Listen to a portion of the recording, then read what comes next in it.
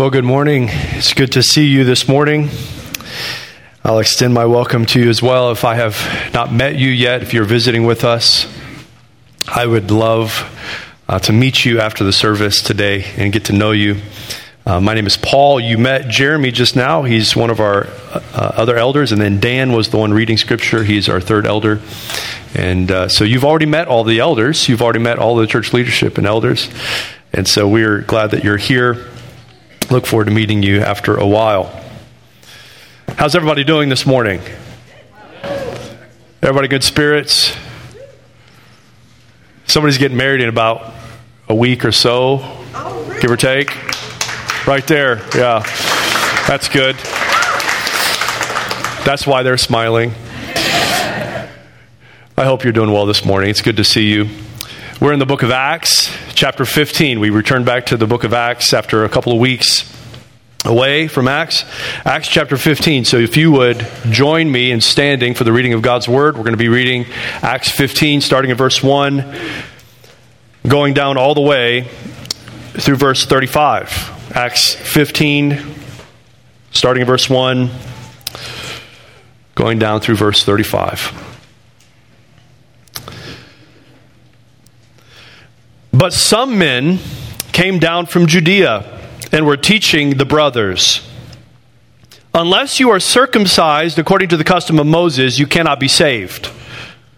And after Paul and Barnabas had no small dissension and debate with them, Paul and Barnabas and some of the others were appointed to go up to Jerusalem and to the apostles and the elders about this question. So being sent on their way by the church, they passed through both Phoenicia and Samaria, describing in detail the conversion of the Gentiles, and brought great joy to all the brothers. When they came to Jerusalem, they were welcomed by the church and the apostles and the elders, and they declared all that God had done with them. But some believers who belonged to the party of the Pharisees rose up and said, "It is necessary to circumcise them and to order them to keep the law of Moses." The apostles and the elders were gathered together to consider this matter. And after there had been much debate, Peter stood up and said to them, "Brothers, you know that in the early days God made a choice among you, that by my mouth the Gentiles should hear the word of the gospel and believe. And God, who knows the heart, bore witness to them by giving them the Holy Spirit, just as he did to us. And he made no distinction between us and them, having cleansed their hearts by faith. Now therefore, why are you putting God to the test by placing a yoke on the neck of the disciples that neither our fathers nor we have been able to bear? But we believe that we will be saved through the grace of the Lord Jesus, just as they will." And all the assembly fell silent. And they listened to Barnabas and Paul as they related what signs and wonders God had done through them among the Gentiles. After they finished speaking, James replied, "Brothers, listen to me. Simeon has related how God first visited the Gentiles to take from them a people for his name. And with this, the words of the prophets agree, just as it is written, 'After this I will return, and I will rebuild the tent of David that is fallen. I will rebuild its ruins, and I will restore it, that the remnant of mankind may seek the Lord, and all the Gentiles who are called by my name, says the Lord, who make these things known from of old.' Therefore my judgment is that we should not trouble those of the Gentiles who return to God, but should write to them to abstain from the things polluted by idols, from sexual immorality, from what has been strangled, and from blood. For from ancient generations Moses has had in every city those who proclaim him, for he is read every Sabbath in the synagogues." Then it seemed good to the apostles and the elders with the whole church to choose men from among them and send them to Antioch with Paul and Barnabas. They sent Judas, called Barsabbas, and Silas, leading men among the brothers, with the following letter. And this is what the letter said. "The brothers, both the apostles and the elders, to the brothers who are of the Gentiles in Antioch and Syria and Cilicia, greetings. Since we have heard that some persons have gone out from us and troubled you with words, unsettling your minds, although we gave them no instructions, it has seemed good to us, having come to one accord, to choose men and send them to you with our beloved Barnabas and Paul, men who have risked their lives for the name of our Lord Jesus Christ. We have therefore sent Judas and Silas, who themselves will tell you the same things by word of mouth. For it has seemed good to the Holy Spirit and to us to lay on you no greater burden than these requirements, that you abstain from what has been sacrificed to idols, from blood, and from what has been strangled, and from sexual immorality. If you keep yourselves from these, you will do well. Farewell. So when they were sent off, they went down to Antioch, and having gathered the congregation together, they delivered the letter. And when they read it, they rejoiced because of its encouragement. And Judas and Silas, who were themselves prophets, encouraged and strengthened the brothers with many words. And after they had spent some time, they were sent off in peace by the brothers to those who had sent them. But Paul and Barnabas remained in Antioch, teaching and preaching the word of the Lord with many others also. This is the word of the Lord. You may be seated. Can you tell me the story of Scripture? If I were to sit with you in my office or maybe in a classroom and ask you to tell me the story of Scripture. Did you know that Scripture is one complete, unified story? It's not 66 books that are just randomly assorted and placed in there. It's actually one complete, unified story. Would you be able to tell me that story if I sat down and asked you? There are four words that tell the story of Scripture. These are used commonly when you're teaching someone the storyline of Scripture. 4 words. Do you know what they are? Creation, that's where the story of Scripture starts. Creation. What comes after creation? Fall. Yeah, you guys see, you know the storyline of Scripture. Creation, fall, and then redemption. Creation, fall, and then redemption. And then the last word is... Maybe you don't know the story of Scripture. No, this is good. This is good. Consummation. Consummation. Creation, fall. So creation, Genesis 1 and 2. Fall, Genesis 3. Redemption, the story picking up in Genesis 3 all the way to Revelation. Redemption, and then consummation, restoration. That's the story of Scripture. A lot of times in my classes when I'm sitting with students there at Moody Aviation, we do this little exercise, and I have them write out the storyline of Scripture, but instead of 4 words, I give them 20. I give them 20. I say, tell me the 20 most significant passages, texts, events in Scripture that lay out the scriptural storyline. What would you include in those 20? I always give them the first and the last, creation and consummation, then fill in the other 18, right? What would you put on that list? It might not be a bad exercise to do with your discipling groups this week. What would be the 20 that you would put in there? What passages, what texts really tell you the storyline of Scripture? And this is extremely important for you as a believer to understand the storyline of Scripture. Well, this morning, we come to a passage in Acts 15 that I think should be on your list of 20. Acts chapter 15 should make your list. Whenever I ask students to do this, they very often do not put Acts 15 on the list, just to let you know. Because most people don't think of Acts 15 as a significant passage. Here in Acts 15, though, I think we approach one of the most important passages in all of Scripture. In this passage, we see the relationship of the New Covenant to the Old Covenant, the New Testament to the Old Testament.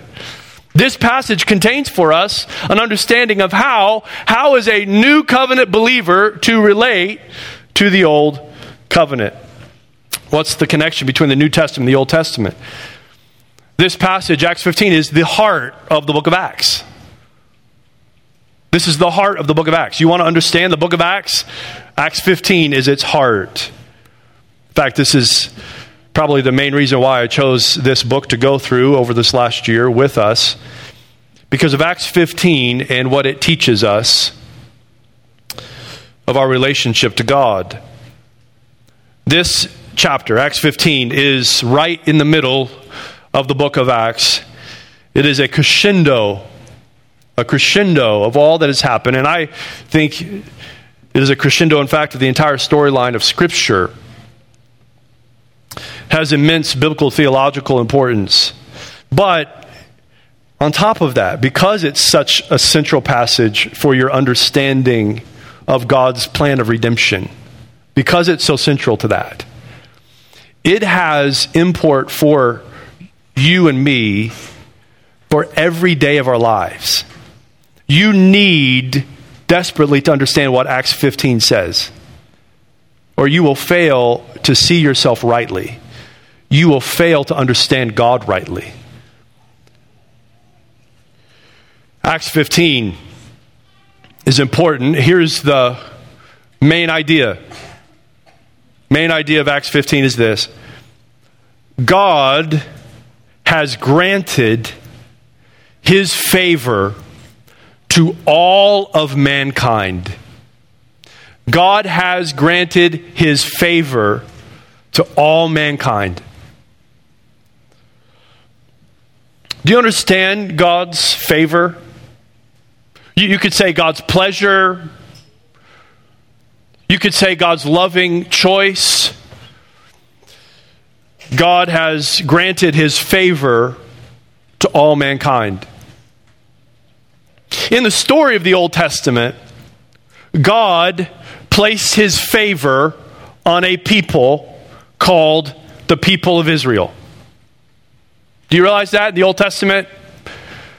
God placed his favor upon a people called the people of Israel. He chose their father, Abraham, out of the pagan nations, out of pagan idolatry. He chose Abraham, and his loving choice was upon Abraham and upon Abraham's family. God promised Abraham that he would bless Abraham and that he would give all blessings to Abraham and to his family. God's favor was upon Abraham and upon Abraham's family. It is because God's favor was upon Abraham and upon Abraham's family that God rescued them from captivity out of Egypt. Maybe you know that story, the story of the Exodus, when God miraculously rescued his people from Pharaoh and from the Egyptians. Why did God rescue them? Because God's favor was upon them. God's loving choice was upon them. And so he rescued them because his favor was upon them. He took them out of Egypt and he brought them to a mountain, Mount Sinai. Maybe that is familiar for you. And there at Mount Sinai, he gave them a law. He gave them an instruction on how to live. And this is where people start misunderstanding. You see, the law was given to Israel not to obtain God's favor. The law was given to Israel because they had God's favor. He gave them instruction on how to live. He gave them instruction on how to live and live together as a people, and how to have a testimony to all the other nations that his favor was upon them. And this is the greatest part of all, how to live so that God could live in their presence. That was the greatest part of it. They were his people, and he wanted to live in their presence, live in their midst. And so he gave them a law because his favor was upon them. He gave them a law to live by because they were the people of his favor. They were marked.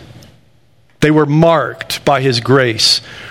Again, this is where the misunderstanding is oftentimes. People think that law and grace are opposites, and they are not opposites.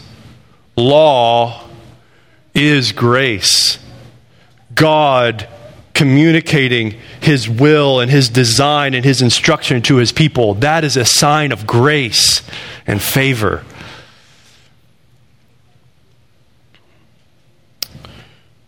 He gave them his favor and gave them, as a result of that favor, his law. It's like this with parents, isn't it? Do you have rules for your children? Do you have rules for your kids? Why do I have rules for my children? Because they are my children. I have rules for them because I love them. I have rules for them because I want to protect them. I have rules for them because I want them to live well. I have rules for them because I want them to prosper. My rules for them are not restriction. My rules for them are grace. And this is God's relationship to Israel.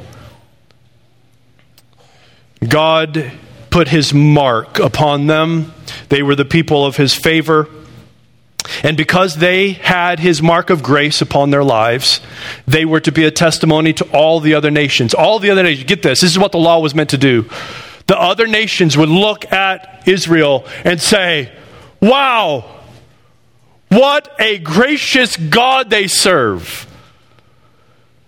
He is a living God who supplies for all they need and loves them and protects them and causes them to do well. The mark of grace upon their life, which was the law, the mark of grace was meant to be a testimony to the world. And yet, if you know the story, God's people, Israel, refused his grace. Why would you ever refuse grace? But that is what they did. They refused his grace, spurned his law. They saw his law as restricting. And because they spurned his grace, because they refused his grace and loved their sin, God punished them by sending them into the exile. But even in this, do you see punishment as grace? Why did God punish his people Israel? Because of grace.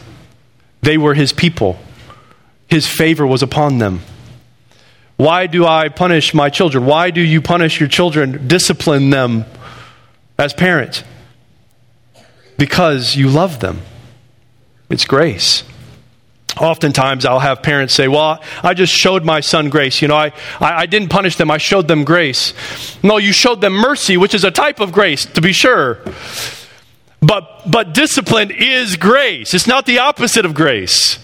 Discipline and structure and law and rule, that's grace. God loved his people, but they did not love him back. And so he disciplined them. And even in the midst of that discipline, we saw last week as we looked at Ezekiel 37, even in the midst of that discipline, God promised them. God promised them that one day he would restore them. He would restore them to be his people again, but this time, when he restored them, when he saved them this time out of captivity, out of exile, he was going to give them his spirit and cleanse their hearts. He was going to cleanse them from all their defilement and all their sin and give them his spirit and make them a people of his grace who were able to keep his law. What a promise. And why? Because they were the people of his favor. Because they were the people of his choosing. Well, this leads us then to Acts 15. Acts 15 has a powerful message for us this morning as we seek to ask this question and answer this question: how can we become people of God's favor? How can we obtain the favor of God?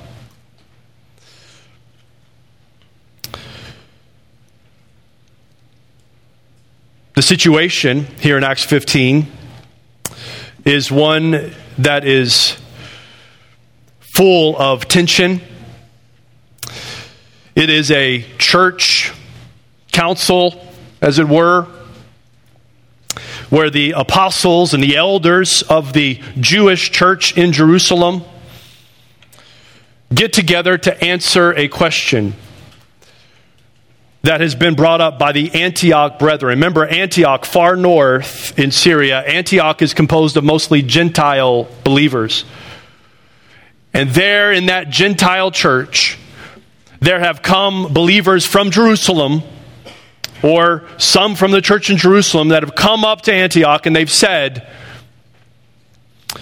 if you really want to be saved, you must be circumcised and keep the law of Moses. If you want God's favor, if you want salvation from God, you must be circumcised. And Paul and Barnabas, it says they had no small dissension with them. They argued with them. They had a tense debate with them. And so they decided that they were going to send a contingent to Jerusalem to decide this question. Paul and Barnabas come up to Jerusalem, up in elevation to Jerusalem. And there with the apostles and elders at the church in Jerusalem, they want to debate this question. And they debated a long time. And then Peter the apostle, stands up and he makes this argument. Look at it there in verse 7. After there had been much debate, Peter stood up and said to them, brothers. Did you notice how many times he uses the word brothers, or the word brothers is used throughout this passage? I think that's important. Brothers, you know that in the early days God made a choice among you, that by my mouth the Gentiles should hear the word of the gospel and believe. And God, who knows the heart, bore witness to them by giving them the Holy Spirit, just as he did to us. And he made no distinction between us and them, having cleansed their hearts by faith. Now, therefore, why are you putting God to the test by placing a yoke on the neck of the disciples that neither our fathers nor we have been able to bear? But we believe that we will be saved through the grace of the Lord Jesus, just as they will. God has granted his favor to all mankind, and Peter gives us our first point this morning. How can we obtain God's favor? How can we be made part of the people of God? How can we obtain God's favor? This is the answer. God's favor is granted. It's given. God's favor is given. It's granted through faith in Christ. God's favor is granted through faith in Christ. The Old Testament, the mark of God's people was the law. And it was a gracious law. But mankind could not keep it. And so now God has placed his favor not on those who strive to keep the law, but God has placed his favor upon those who believe in Christ. I'll say it this way. God's favor is granted to those who are joined to Christ by faith.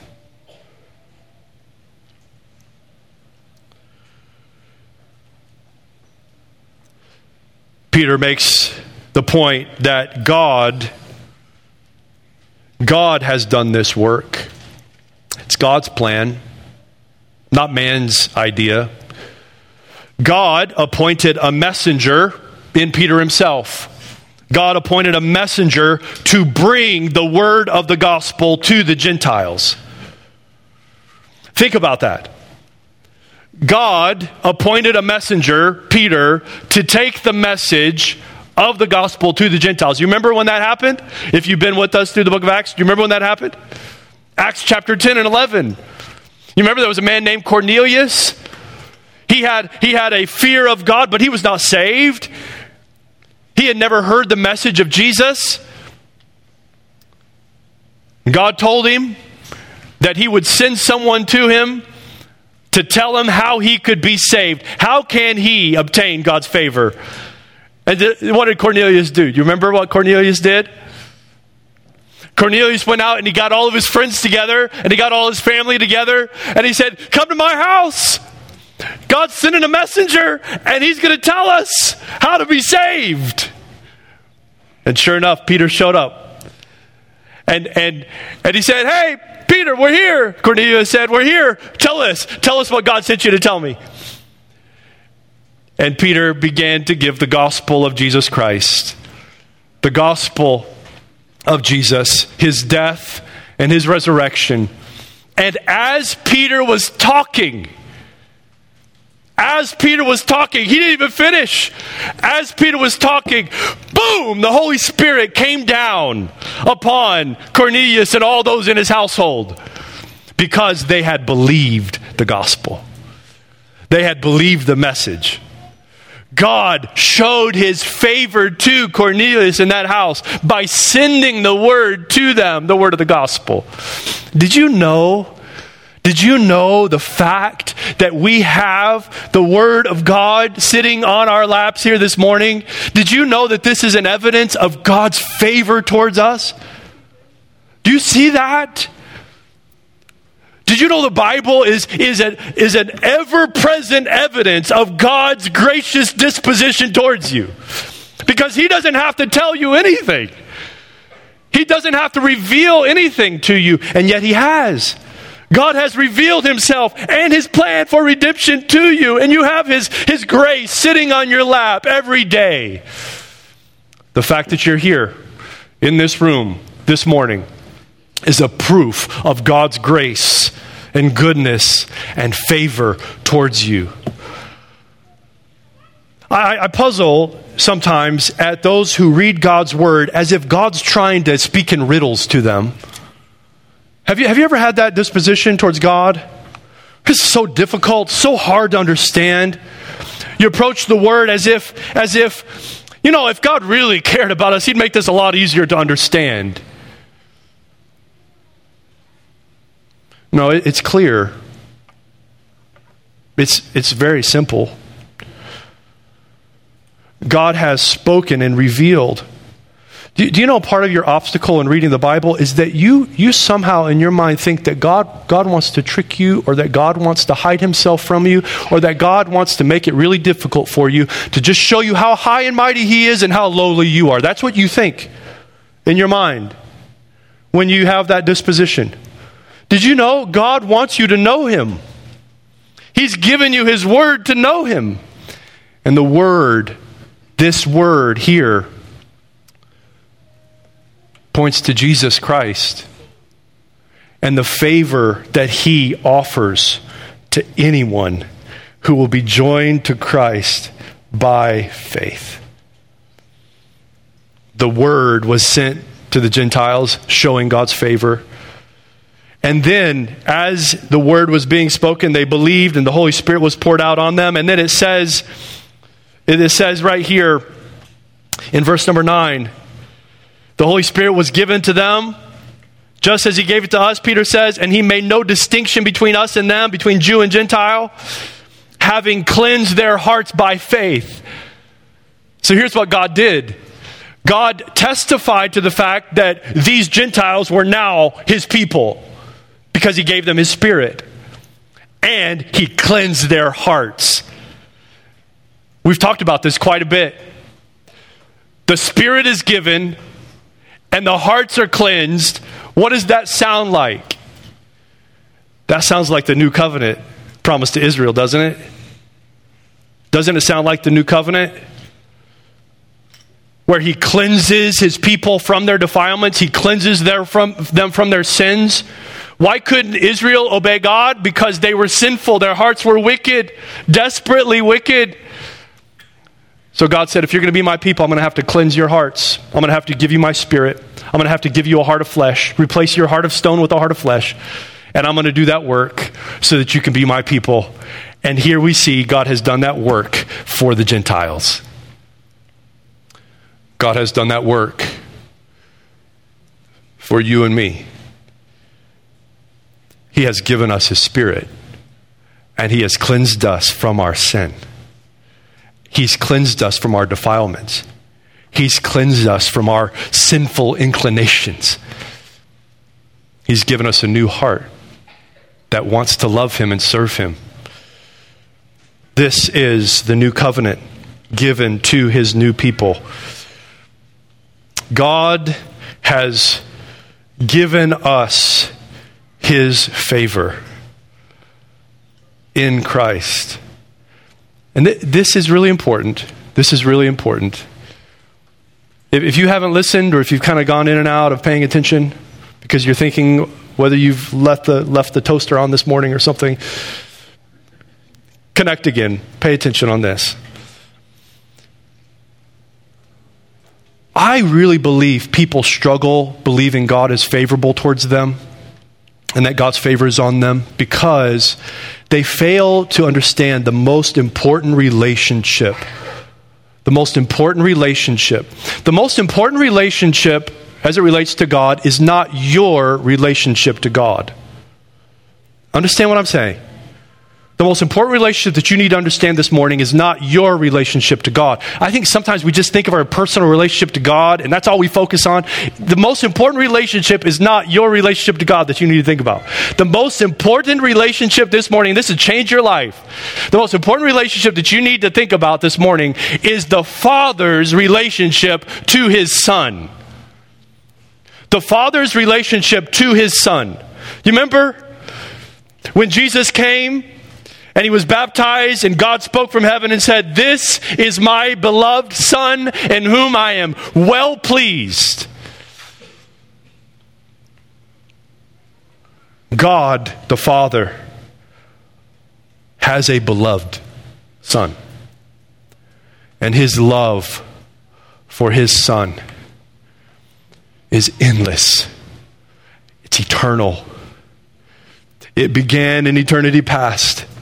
And it will go into eternity future. His love for his Son. The Father is always pleased with his Son. The Father is pleased with everything the Son does. The Father is pleased with everything the Son says.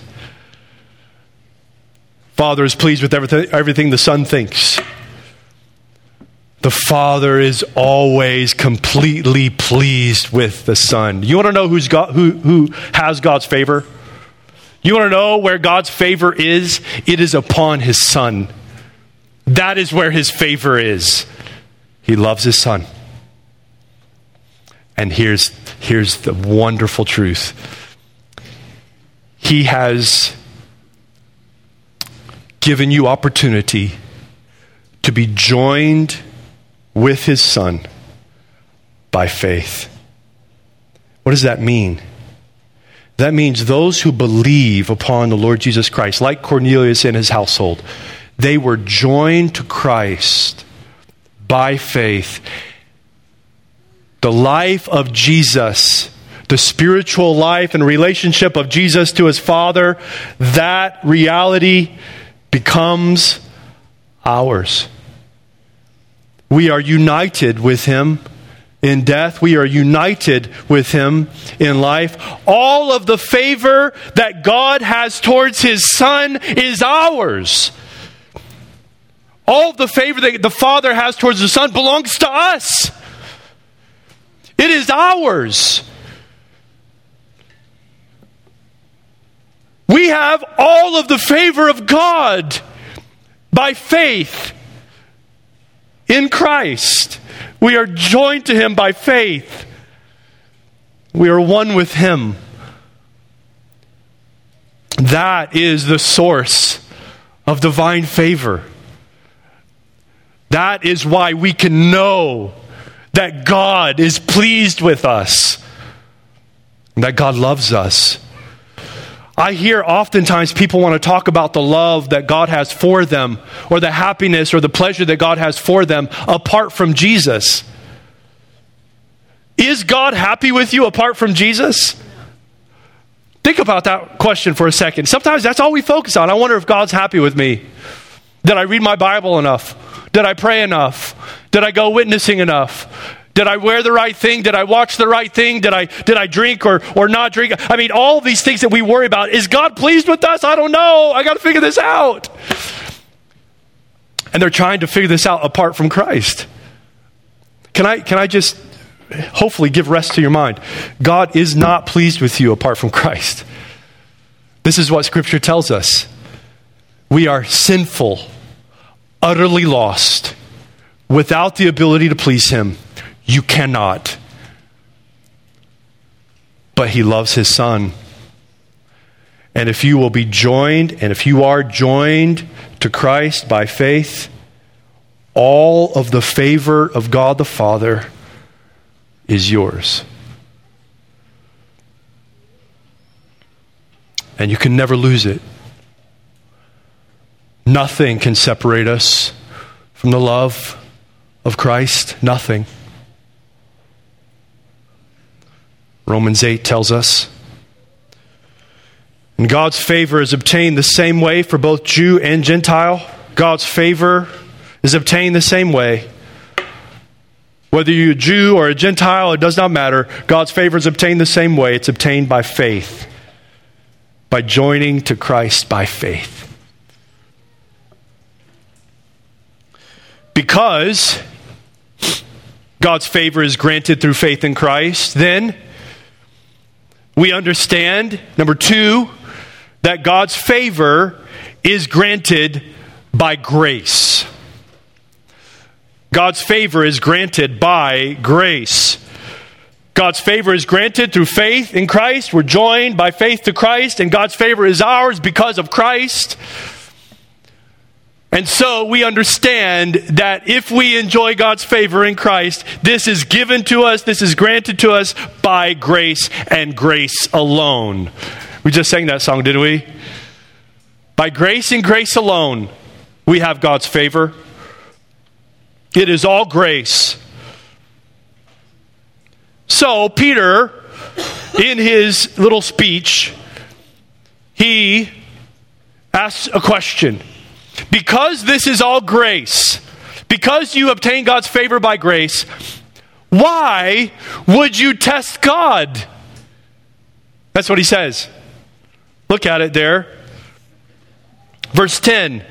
He says, now, therefore is a logical connective, right? Because of what I just said, because you believed in Christ by faith and have been joined to Him by faith, therefore, why are you putting God to the test by placing a yoke on the neck of the disciples that neither our fathers nor we have been able to bear? Why would you put God to the test? Why would you oppose or challenge what God has done by grace? You say, how do we do that? Have you ever heard the term legalism? I've been called a legalist. You've probably been called a legalist at some point. A lot of times people think legalism is just any type of rule or any type of rules or laws imposed. But legalism is a little bit more particular than that. Here's what legalism is. Legalism is requiring more than God requires to obtain His favor. Legalism is requiring more than God requires to obtain His favor. How do we obtain the favor of God? By being joined to Christ by faith. His favor is towards His Son, and if we are united with His Son, we have His favor. So what is legalism? Legalism is saying, yes, Jesus, He is the one who saves us, but if you really want God to be happy with you, fill in the blank. That's legalism. And it is an opponent of the gospel. It is not a light thing. It is not a small thing. It's not just a personality quirk. It's not just a thing that we have to kind of, look over for different people. No, legalism is opposition to the gospel. It's requiring more than God requires to obtain his favor. Why would you require more than God himself requires? Do you think that you are God?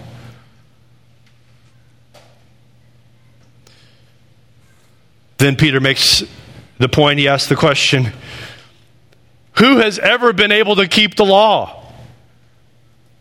This is what he says. Why would you put yoke on the disciples? Why would you put a yoke on the disciples that neither you nor I nor any of us have ever been able to bear? He says, remember the law apart from Christ? Remember the law apart from the work of the Spirit and the regenerating work of the Spirit? Remember the law? We never were able to keep it. We could never do it. We never did enough. We turned away from God constantly. Why would you hold someone to that standard? You can't keep it. And yet so many of us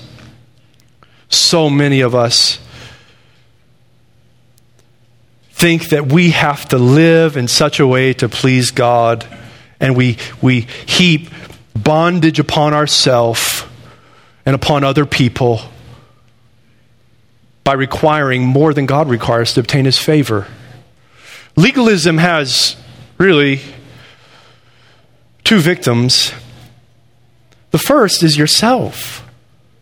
I said earlier, how many of you this morning, or maybe this past week, wondered if God was unhappy with you because you didn't read your Bible? Maybe you didn't pray enough. Maybe I don't know how to pray. I wonder if I'm praying and God's even hearing what I'm praying.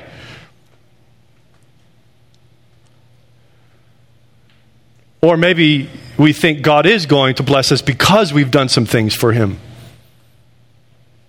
You know, I've been pretty faithful this week. God surely to bless me because of my faithfulness. God surely to give me what I want because I have been so good. No, that's legalism. God's favor for you is everlasting, and it cannot be lost. You don't have to please God this week in order to gain his favor. You have it in Jesus.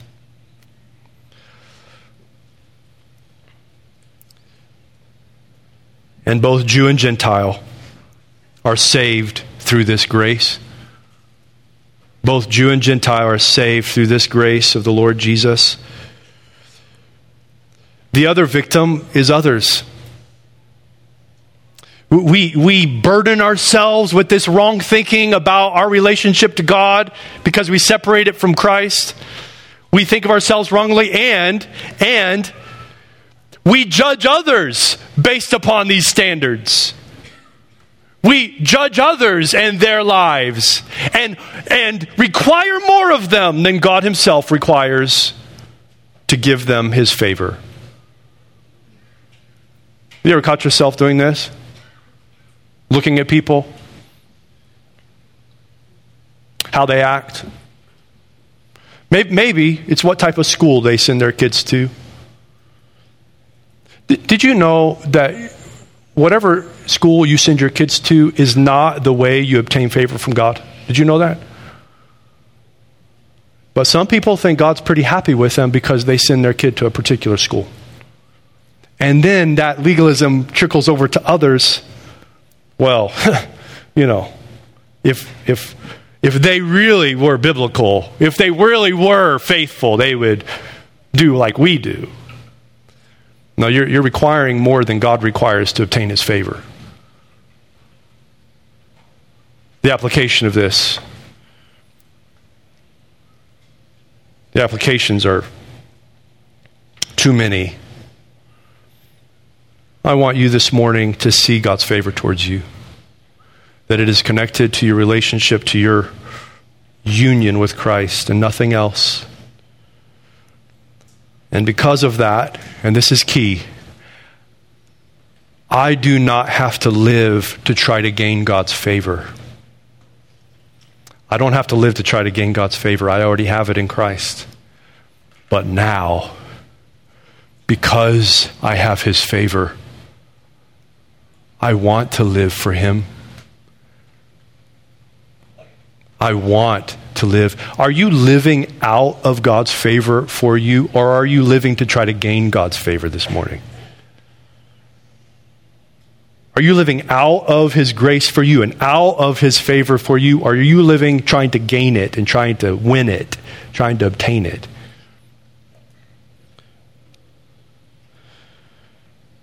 Why does God give his favor? God's favor granted through faith in Christ, being joined by faith with Christ. God's favor is granted by grace. It's all grace, nothing but grace. You can't merit it. You can't earn it. You can't do anything for it. You can't pay enough for it, go to church enough for it, can't be good enough for it. No, it's all of grace. And why? Why does he give his favor? Because God is forming a new people in Christ. God's favor is granted to form a new people in Christ. That's point number 3. God's favor is granted to form a new people. God's people, the people of his favor, are no longer Jew, no longer Gentile. The people of his favor are in Christ. That is who his people are, marked by Christ. God has moved to take a people for his name from the Gentiles. This is what James goes on to say. He quotes Amos. He talks about the tent of David being restored. He talks about the tent of David being restored, and now the nations can come into that tent. There's a debate about whether that means his kingdom or the temple. The idea is, though, that God has restored. He has kept his promise to Israel. And now, because he has kept his promise to Israel, the Gentile nations can come in and be all under this tent with the Jewish people. The Jew and the Gentile both living under this tent together. Amazing. He's moved to take a people for his name from the Gentiles. Both Jew and Gentile benefit from his grace, both saved by faith, both saved by grace. And then, and maybe you caught this as we were reading through, James at the end, James, the pastor there at the church in Jerusalem, he says, let us only require this. And maybe you go, ho, ho, ho, ho, ho, ho, ho, ha, trying to sneak one past me. We are not gaining his favor by the law. It's through Christ. So why are you giving us requirements? What's the point of these requirements? Did you see the requirements there? Look at verse 20. He says in verse 19, we should not trouble those of the Gentiles who turn to God, but should write to them to abstain from the things polluted by idols, from sexual immorality, and from what has been strangled, and from blood. For from ancient generations Moses has had in every city those who proclaim him, for he is read every Sabbath in the synagogues. What's going on with that? Here it is. Each one of these requirements is connected to pagan idolatry and the table fellowship. So pagan idolatry, this is what, just as their father Abraham was saved out of, by the way, this is what these Gentiles are being saved out of. Pagan idolatry, where they would make sacrifices to idols and then sit around a table and eat. A lot of times those meals would be accompanied by sexual immorality, lasciviousness, sin. And so what they're in effect saying to the Gentiles is, you have God's name upon you. You are the people of God's favor. Live like it. Leave your pagan idolatry. Leave the pagan tables of idol worship and sexual immorality. And do everything, this is so important, do everything in your power to maintain the fellowship, the unity with your Jewish brethren. You put Gentile and Jew under one tent, that's going to cause a lot of disunity. That's going to be a recipe for disharmony. So he says to the Gentiles, leave your pagan idolatry and do everything possible to maintain the unity of the fellowship with your Jewish brethren. The fact that God's favor has been granted to the Gentiles has some implications for their life. Again, as I already said, you have God's name upon you. You have God's favor upon you. So you should live like it. One of the great misunderstandings of the Christian life, or a life of grace, again, is that a life of grace shouldn't have any rules or shouldn't have any imperatives.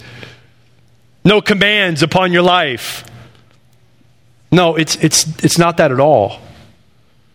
Because we are the people of God's favor, now we should be very careful in how we live. Because we want to testify to His grace. Just ask very quickly, do you see the grace in the imperative? As I said earlier about my children or your children, right? You give them rules because you love them. God's favor is upon you, and He cares very much about how you live. His favor cannot be withdrawn from you. Your standing with God is secure in Christ. Because of that, we should care how we live. Really, it's a difference of perspective. It's wanting to please God because He is our Father. He is our good and gracious Father. It is wanting to please Him versus having to please Him. That's it. You have His favor. Don't you want to please the God who loves you so much? Do you believe His love for you? It said to the Gentiles, you have God's name upon you, now you need to live like it. And you want to pursue unity with your Jewish brethren. The Jewish brethren, this principle is fleshed out better in Romans 14. We're not going to go to Romans 14 and spend a whole message on it. This is so important though. How are we to live with people and pursue unity with them? We need to be careful how we live in front of our brothers and sisters in Christ. We need to care about them. The Jewish believers, they believed that they had to keep the law. This was their definition as the Jewish people. The book of Hebrews hasn't happened yet. And here,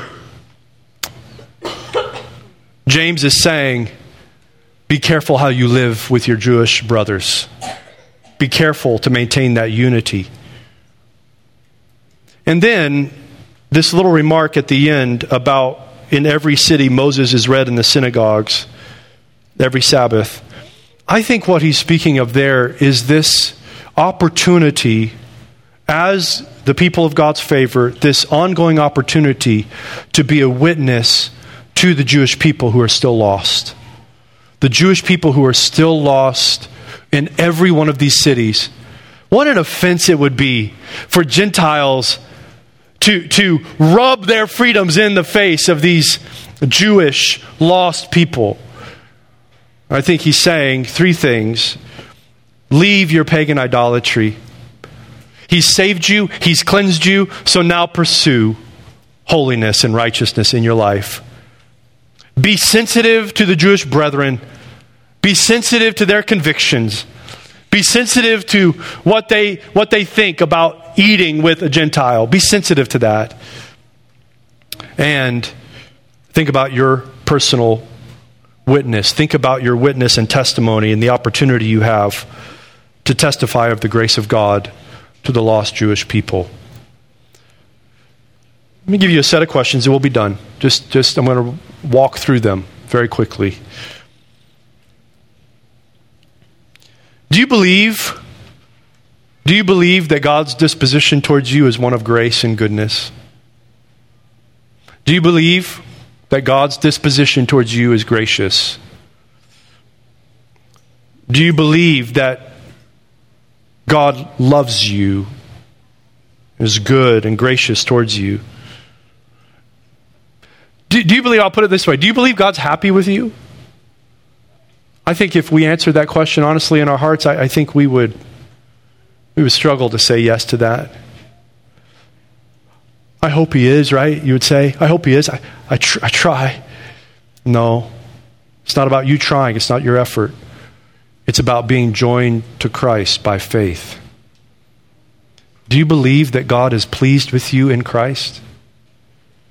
Do you believe that God's happy with you? If you do not, it shows up in how you live and how you demand other people live around you. I resisted telling you story after story of anecdotal stories about independent fundamental Baptist world that I come out of, but there are so many stories of people heaping more requirements to obtain God's favor than God requires. If you do not believe God is happy with you through Christ, it's destroying your life, your joy. It's ruining your relationships with people around you. And it's not bringing peace in your relationships in the church. Can I just ask you simply, have you been joined to Christ by faith? Have you been joined to Christ by faith? Do you see who Jesus is? He is the beloved Son of God who came and gave himself, not for sin that he committed. No, he gave himself, and in giving himself, he took sin upon himself that was not his. It was the sin of his people he took upon himself. He died and then rose again, and by rising again, defeated the sin and death of his people, so that now he can bring his people into the favor of God, and they can be his people forevermore. Have you believed upon Christ, his death and resurrection? Have you been joined to Christ by faith? If you have, there is nothing that can separate you from Christ. Nothing. Do you see your tendency this morning towards legalism?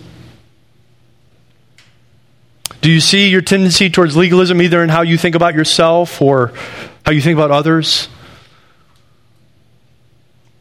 What irritates you in the life of other people? Where's your line at in measuring whether other people are truly faithful or not to God? True faithful people would do these things. What do you think makes you righteous? What do you think gains you acceptability in God's sight? What do you think gains God's favor in your life? We have that saying around my house every once in a while. When I get going and I notice legalism in my own heart and life, I'll stop and I say, yep, and it makes me righteous. It makes me righteous, this personal conviction I have, doesn't it? The answer is no, it does not. It does not make me righteous. And I need to check myself. Here's a question for you. Is your anti-legalism legalism? Is your anti-legalism legalism? I'm not a legalist like those legalists out there. And you become a legalist. I please God because I live freely. No, your favor with God is secure in Christ and Christ alone. That is it. Be careful of anti-legalism, or some people call this antinomianism. That's the fancy name for it. Do you think that being saved by grace means that now it doesn't matter how you live? Do you think being saved by grace means now that it doesn't matter how you live? I would just challenge you, it matters more now how you live. But you're not living to please God. You're living because God is pleased with you. His favor's upon you. And that has all types of meaning and import for your life and how you live. It does matter what you watch. See, this is why I have to be careful, because we could get going. It does matter. Christian, it does matter what you watch. you don't watch certain things to please God, or don't watch certain things to please God. You have God's favor in Christ. And because of that, it matters a lot what you watch. It matters a lot what you listen to. It does matter how you project yourself to lost people. It does matter. You should live very carefully out of God's favor for you, not to win his favor. It does matter. And do you realize how difficult it is?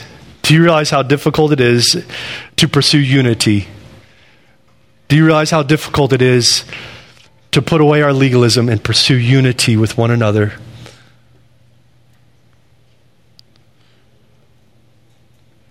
And yet this is what he died for. This is what Christ gave himself for, to make a people unified in him. It is difficult, but it is necessary. What separates you from others in this body? What makes you think you're better than they are? What causes you to judge them? What causes you to not love them and extend grace to them, mercy to them? Father, we thank you for this word. Thank you for Acts 15. We thank you that you have, by your sovereign good providence, God, you have foreordained, you have predestined that we should find your favor in Christ. And I pray that would be that you would help us make that relationship, that reality, front and center in our mind. That we would cease striving to live for your favor and see that we have already obtained it in Christ. And that we would live out of that favor, out of that grace. And that we would let this reality begin to sink into our hearts and minds, how we view ourselves and our lives, and also how we view others in the body here. And then how we see the lost. Lord, you have given us your favor to testify to the truth of who you are. Lord, help us to be separate in our thoughts and our way of living. Separate, not for separation's sake, but in order to testify to your goodness and grace, to bring others to know Christ. I pray that you would be glorified and honored in our lives as this church, as we go to wherever we work or live or recreate. Every way we would show that we are the people of your favor, your grace. I pray this in your name. Amen.